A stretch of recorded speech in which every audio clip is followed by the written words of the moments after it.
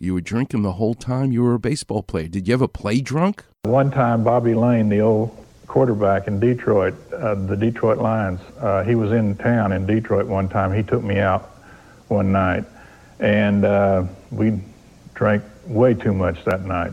And the next day I went up to hit, and I didn't take batting practice or infield or anything. And I could have hurt the team that day, but the first time up, I took the first pitch right down the middle, and I yelled at the umpire. And I know you remember, I didn't usually argue with umpires. And I just made him kick me out of the game because I had no business in that game. Despite 3 MVP awards and more than 500 home runs, Mantle left baseball haunted by the feeling he should have been better. So you told me once that when you retired in 1969, your first year out of baseball, you sat there depressed, thinking that regardless of the fact that you had a Hall of Fame career, that you'd screwed up. Well, I did. I mean, and that's what we've said before. I feel like that when I retired in 1969, I felt so bad about it that I really believe that's the reason now that's when I started drinking for a reason, I think, maybe. Wow. I always had the sense that there was a sadness about you. I mean, we all have some regret, but I always felt that there was quite a bit of sadness about you. In retrospect, was that true? Yeah. I think that when I did drink a little too much or something, it kind of relieved the tension that I felt within myself, maybe because I hadn't been what I should have been. Because you hadn't been the ball player you felt you should have been. Or the daddy. Mickey Mantle had 4 sons. He was never home. Biggest regret was just not being around for his boys. The lifestyle, the drinking, the regrets. And then he finally steps up and gets a liver transplant. He gets interviewed by Bob Costas about his drinking. This is before the liver transplant. 1969, when I retired, I didn't feel like that I had given it all I had, or I felt like something was missing. And by that time, I was probably an alcoholic and didn't know it. The last 10 years, from like 1980 up to now, or up till I went to Betty Ford, it got pretty bad. I mean, I got so bad, I couldn't even, people would tell me I did things, you know, and I couldn't remember. I did things for the last 10 years that I had no idea I was doing. When you got to Betty Ford Clinic, I'm told that you received more letters than anyone who's ever been at Betty Ford. And when you consider some of the famous names who've gone in and checked out, that's kind of remarkable. I had teachers have their class, little kids write me letters, you know. 3rd and 4th graders would write a letter, you know, say, Mickey, we're glad you went out there, you know, and I didn't realize it. I really didn't realize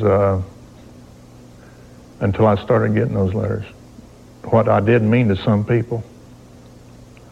In a way, it was really, I'm not saying that I'm glad that I was drinking and had to go there, but in a way, it really helped Mickey Mantle, those letters and stuff. And here's the message he wants to give to kids. I was over the hill at 33. I didn't have a good year after 33 years of age. And Willie and Musial, Hank Aaron, all those guys that are up at the top in the final statistics are guys that took good care of themselves.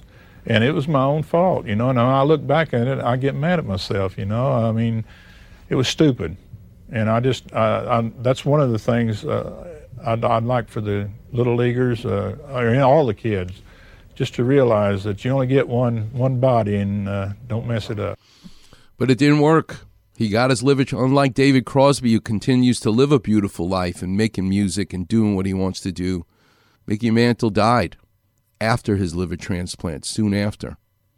And here's Bob Costas talking about Mickey Mantle and his liver transplant at his eulogy, his funeral.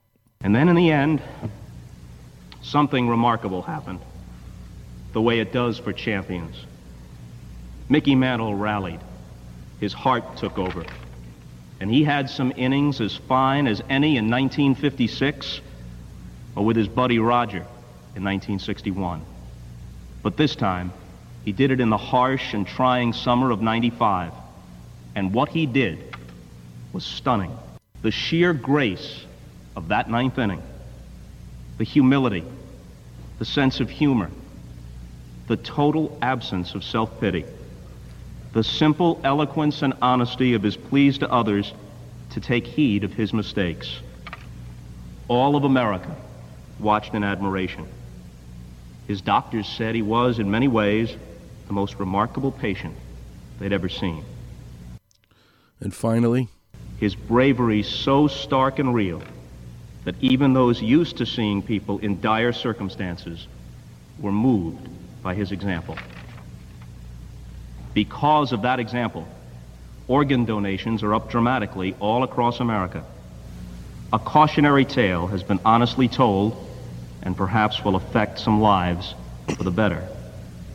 And our last memories of Mickey Mantle are as heroic as the first.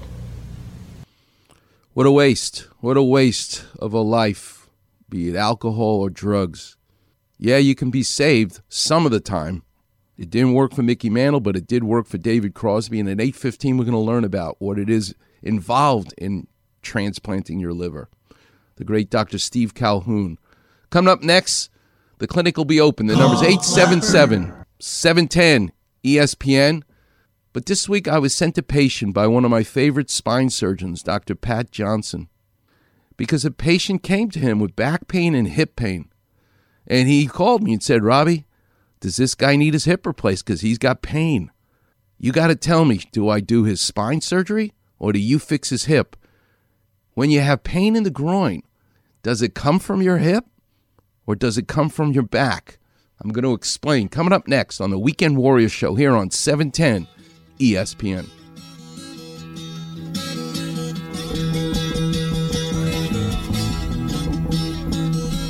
Weekend Warriors on Facebook. Didn't you get the memo? Quickly hear Clapper's crazy kitchen stories. Easily find different callers' aches and pain issues. Right, I get it. Search Weekend Warrior in the search bar and click on Doc's picture. Who are you again? Voila! Like, follow, and enjoy the Weekend Warrior Facebook page.